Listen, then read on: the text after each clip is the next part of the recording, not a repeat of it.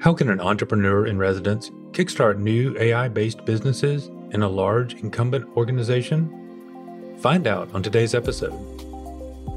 I'm Shilpa Prasad from LG Nova, and you're listening to Me, Myself, and AI. Welcome to Me, Myself, and AI, a podcast on artificial intelligence and business. Each episode, we introduce you to someone innovating with AI. I'm Sam Ransbotham, Professor of Analytics at Boston College. I'm also the AI and Business Strategy Guest Editor at MIT Sloan Management Review. And I'm Shervin Korobande, Senior Partner with BCG and one of the leaders of our AI business. Together, MIT SMR and BCG have been researching and publishing on AI since 2017, interviewing hundreds of practitioners and surveying thousands of companies on what it takes to build and to deploy and scale AI capabilities and really transform the way organizations operate. Hello, everyone. Today, Sam and I are excited to be joined by Shilpa Prasad, entrepreneur in residence at LG Nova. Hi, Shilpa. Welcome to the show. Thank you, Shervin. Excited to be here. Tell us about LG Nova and your role there. I get asked this a lot. LG Nova is the innovation center of LG Electronics based here in Silicon Valley. Our mandate is very simple. We're tasked with finding new business opportunities for LG Electronics that is not core to their bread and butter business. LG Electronics is a consumer electronics manufacturer, traditionally looking to make forays into solution-driven businesses. And so constantly identifying new technologies and areas that can be interesting for them to build upon and hopefully launch billion-dollar businesses out of it. That's what LG Nova is. My role at LG Nova is entrepreneur in residence. And what that entails is I have many different hats that I wear, one of them being playing consultant for the corporation. And by consultant, I don't mean traditional consulting, but more in the context of what are some of the trends to look out for, what new technology areas could be interesting, how can we combine a multitude of technologies maybe for a business opportunity. That's one part of it. The second part of it is very much focused on outside-in innovation. Our roots are set in the fact that we don't want to do what somebody else has already done. And startups are a great example of how quickly they innovate. And we want to bring that innovation into the enterprise that we are and leverage some of that capability to chart out a path together. So collaboration with startups is key. And that's where the entrepreneur side of me kicks in, where you've got to be able to understand the mindset of the entrepreneur, the speed at which they function, what drives them, what makes them do the stuff that they do, and convey that to the corporation in an effective way. And then, of course, there's a reverse role, right, where the entrepreneurs don't necessarily outside of the corporation understand the workings of the big corporation. And how do you bridge that gap, I think, is very, very crucial to the role. It sounds very simple, but there is a lot of balls in the air in that sense. And you've got to be able to juggle all of that at the same time while keeping your eyes on the goal of building new business. You're talking about a large global multi-billion-dollar company that's operating at a given speed. And you also want this group to operate at a much faster, I would assume, entrepreneurial speed. So I could imagine why it's juggling a lot of balls. I wanted to ask you, is it identification of these technologies or innovation opportunities, disruptors, or is it in addition incubation and building of these as well? Yeah, so there is the ideation piece, but there is also the venture building piece. And part of venture building is incubation. So you have maybe 6 months to identify an opportunity, build towards something, and then demonstrate that capability both on the product side, on the business side, to senior stakeholders and investors wherever necessary, and then drive that to new business, right? So that definitely is a big part of what I do there. Maybe it's just what Shervin and I hear a lot of, but there's a lot of artificial intelligence with startups. And you haven't mentioned artificial intelligence yet. So how does artificial intelligence intersect with your role? AI is not intersecting. It's at the forefront of what I'm doing. If you remember, like a year and a half ago, Sam, there was a big hype around the metaverse, and technologies come and go. My focus is to identify real world problems that can be solved using and leveraging some of these technologies, right? So AI definitely at the forefront. There's a lot of AI related work that goes on inside of the enterprise, which focuses on servicing the existing business units. And that's not what I'm put in place to do, right? My role is to look at AI as a technology and identify areas that could be interesting to solve as a problem in this ginormous world and build a business around it. I can't speak too much of exactly what I'm building, but I can talk to the fact that there is an intersection of augmented reality and artificial intelligence that I personally am charting internally here, which will possibly change the way skill training, transference, upskilling, reskilling, and content around that is going to play out. I'm sure you already know this, that with AI in the mix now, so much of this can be so intuitive with a feedback loop that can be generated for both the trainee and the reviewer, and essentially allow workforce development or skill training in particular to move forward at a much faster pace. It seems like AI is going to be more of a key ingredient of the mix, not just a additive. And so, keeping humans in the mix is going to be even more key. And I hear thematically in what you're talking about, focus on that. So tell us a bit about AI that's happening. You said you can't speak much, but I still want to tease some information out of you. So talk about AI that's happening within this innovation center, or contrasted with AI that's happening at the enterprise. Thanks for listening to Me, Myself, and AI. Our show is able to continue in large part due to listener support. Your streams and downloads make a big difference. If you have a moment, please consider leaving us an Apple Podcasts review or a rating on Spotify, and share our show with others you think might find it interesting and helpful.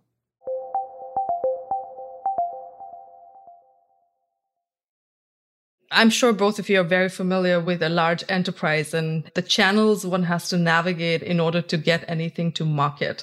And when I mean by get anything to market, it's also about releasing something which impacts a lot more inside the enterprise, right? So when you look at the traditional sort of research that happens around AI within the enterprise, and particularly LG Electronics, my understanding thus far has been that the appetite for risk taking is limited because it disrupts a lot of their existing work, right? Versus something like this that I'm charting out is leveraging some existing technologies that are out there. And when we launch something like this into the market, none of the existing pieces are impacted. In fact, they're benefited. So LG, for example, has 85,000 plus workers across the globe working in factory environments. Everybody understands today that there is a gap in the labor that's available in the factories from a frontline worker perspective. There is productivity related asks constantly within the enterprise to make sure that the entire sort of capacity is being met. These are all real problems that the AI research within the enterprise is not addressing.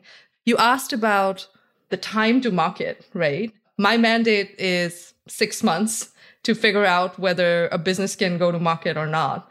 I think on the enterprise side, it's a few years, if not more, right? Anywhere between 2 to 5 years. It has always been a topic of conversation saying the corporate is slow, the startup is fast. So I'm essentially building a startup inside the corporate.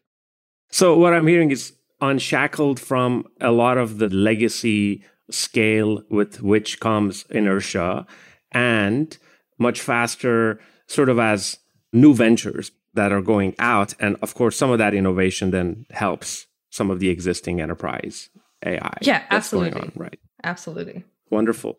You talked about upskilling, reskilling, and reimagining possibly the role of human in this whole mix with AI in the mix you talked about. Tell us about generative AI and where you see that play out in this. I think the possibilities are humongous, just like with any other opportunity in AI, right? One of the aspects of, for example, intersecting augmented reality technology with AI means that we're not only focusing on voice and text with respect to AI, but also computer vision related data streams that are being captured and processed in order for skill transference to happen as effectively as possible.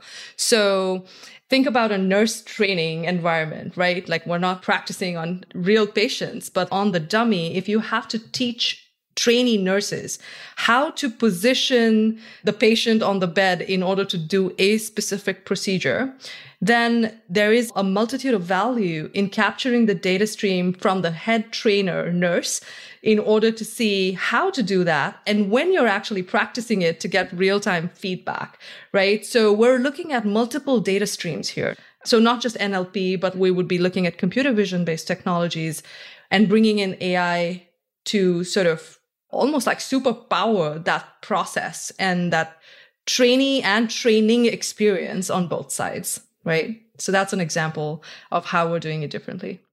Normally, I'm pretty excited about the applications of artificial intelligence we talk about, but I got a little threatened here in a second. I'm an educator here, and I hear you talking about all sorts of different ways of reskilling and retraining.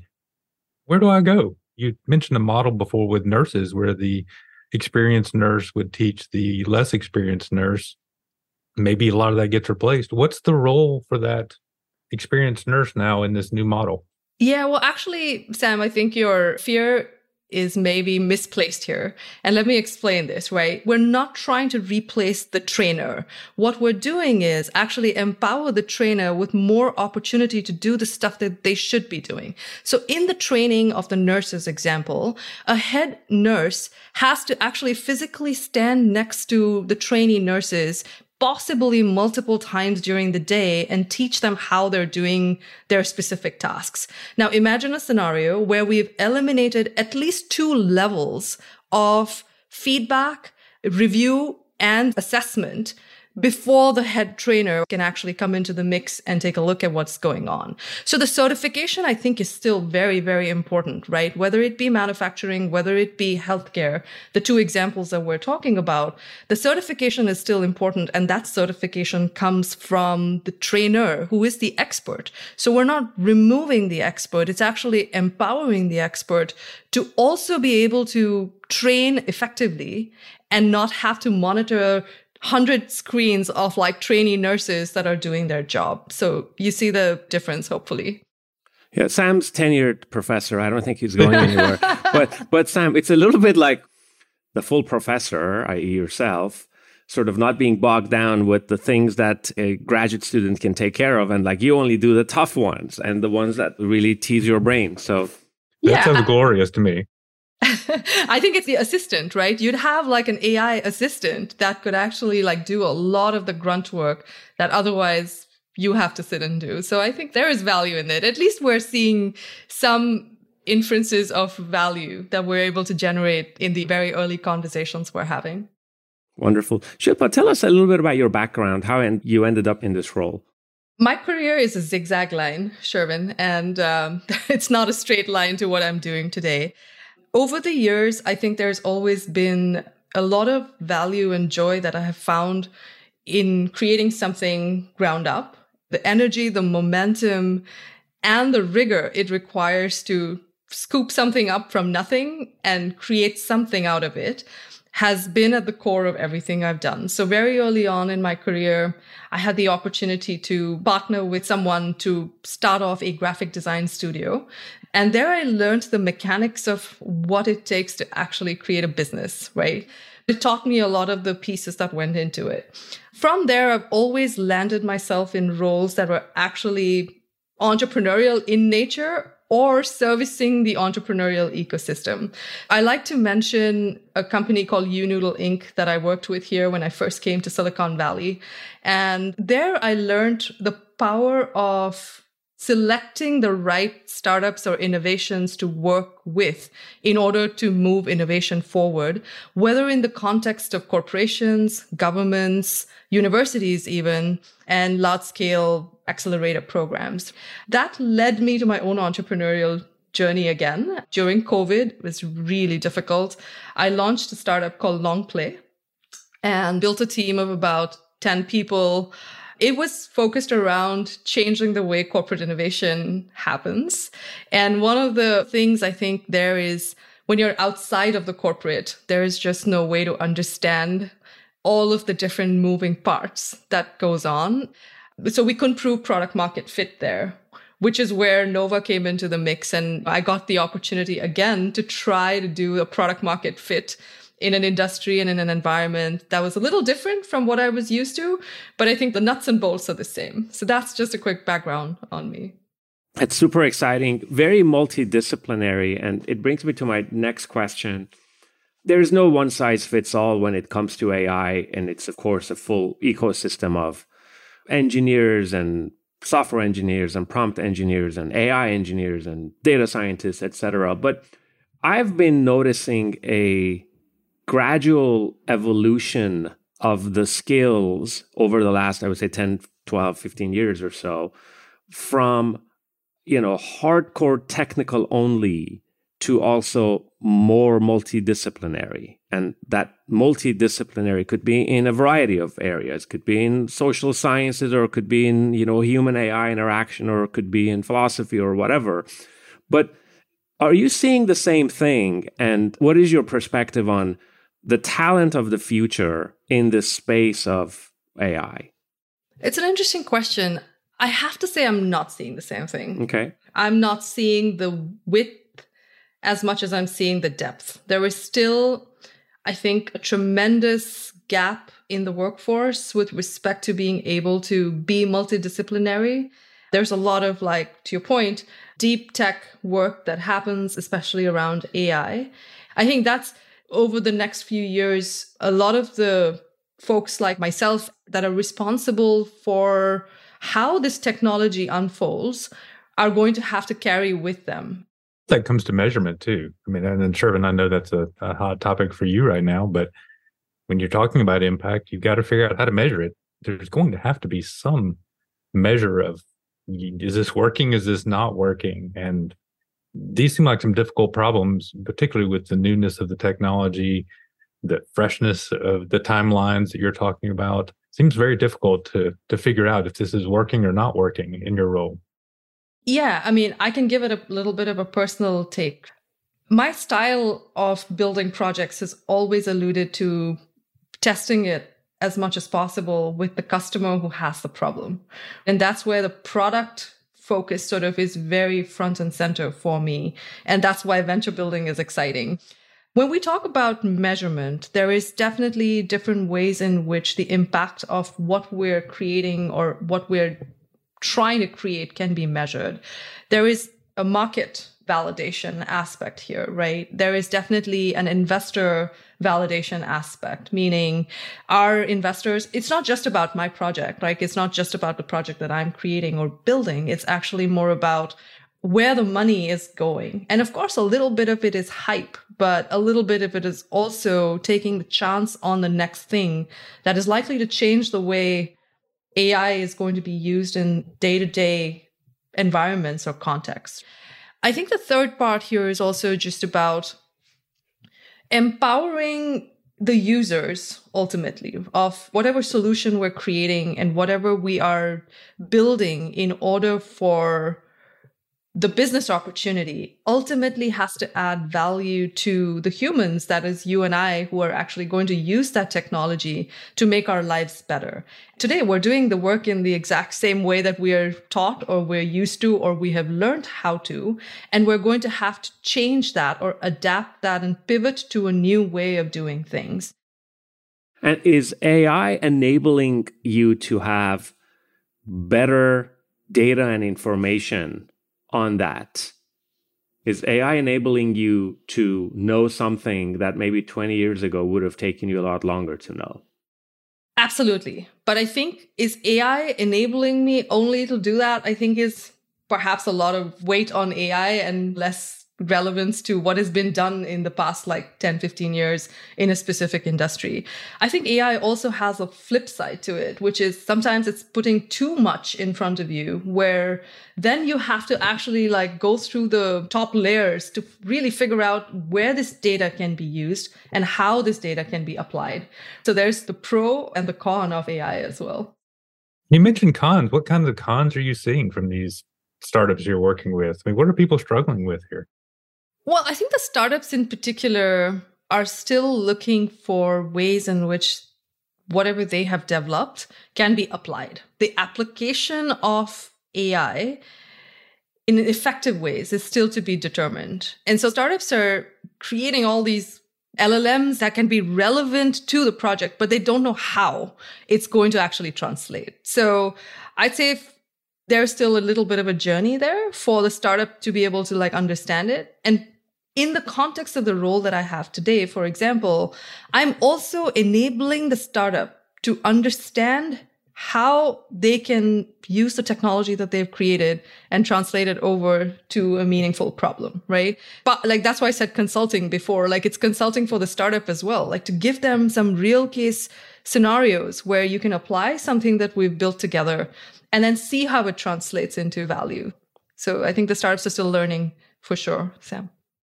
So those things actually tie back to maybe some of Shervin's comment about breadth of knowledge and multidisciplinary, because you didn't specifically mention that they were struggling with technology. I heard lots of things there that were not particularly technology oriented.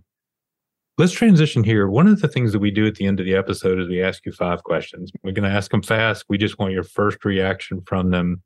What do you see as the biggest opportunity for AI right now? Healthcare. Okay. What's the biggest misconception that people have about artificial intelligence? That it's going to replace them, that it's going to replace us as humans. That's not going to happen, I think. We're ways away from that. Ways away. Good. What's the first career that you wanted? To be an entrepreneur. I think it was always in my DNA. Good. You have a lemonade stand when you're growing up. And when is there too much artificial intelligence? Where are we trying to make a square peg fit a round hole? I don't think I have a concrete answer for you, Sam, there. So, okay, so maybe you got to switch the question out. Ask it this way. Can it be too much? Can you put too much artificial intelligence into a product? Yeah, absolutely. I think an area that comes to mind is cobots, like collaborative robots. It could work. It may not work. And then it's very heavily AI driven. So automation is key there, but how much of that could be relevant, I think, is questionable for me personally. If you're fantasizing, what's one thing you wish artificial intelligence could do right now that it can't currently do? Make me sound as good as I possibly can. Shilpa, thank you so much. This has been illuminating and wonderful. Thanks for being on the show. Thanks for joining us. Thank you. Thanks for listening today. On our next episode, we'll hear how Harvard Business School professor Ayelet Israeli suggests augmenting corporate market research with generative AI. Please join us. Thanks for listening to Me, Myself, and AI. We believe, like you, that the conversation about AI implementation doesn't start and stop with this podcast. That's why we've created a group on LinkedIn specifically for listeners like you. It's called AI for Leaders. And if you join us, you can chat with show creators and hosts, ask your own questions, share your insights, and gain access to valuable resources about AI implementation from MIT SMR and BCG. You can access it by visiting mitsmr.com/AI for Leaders. We'll put that link in the show notes, and we hope to see you there.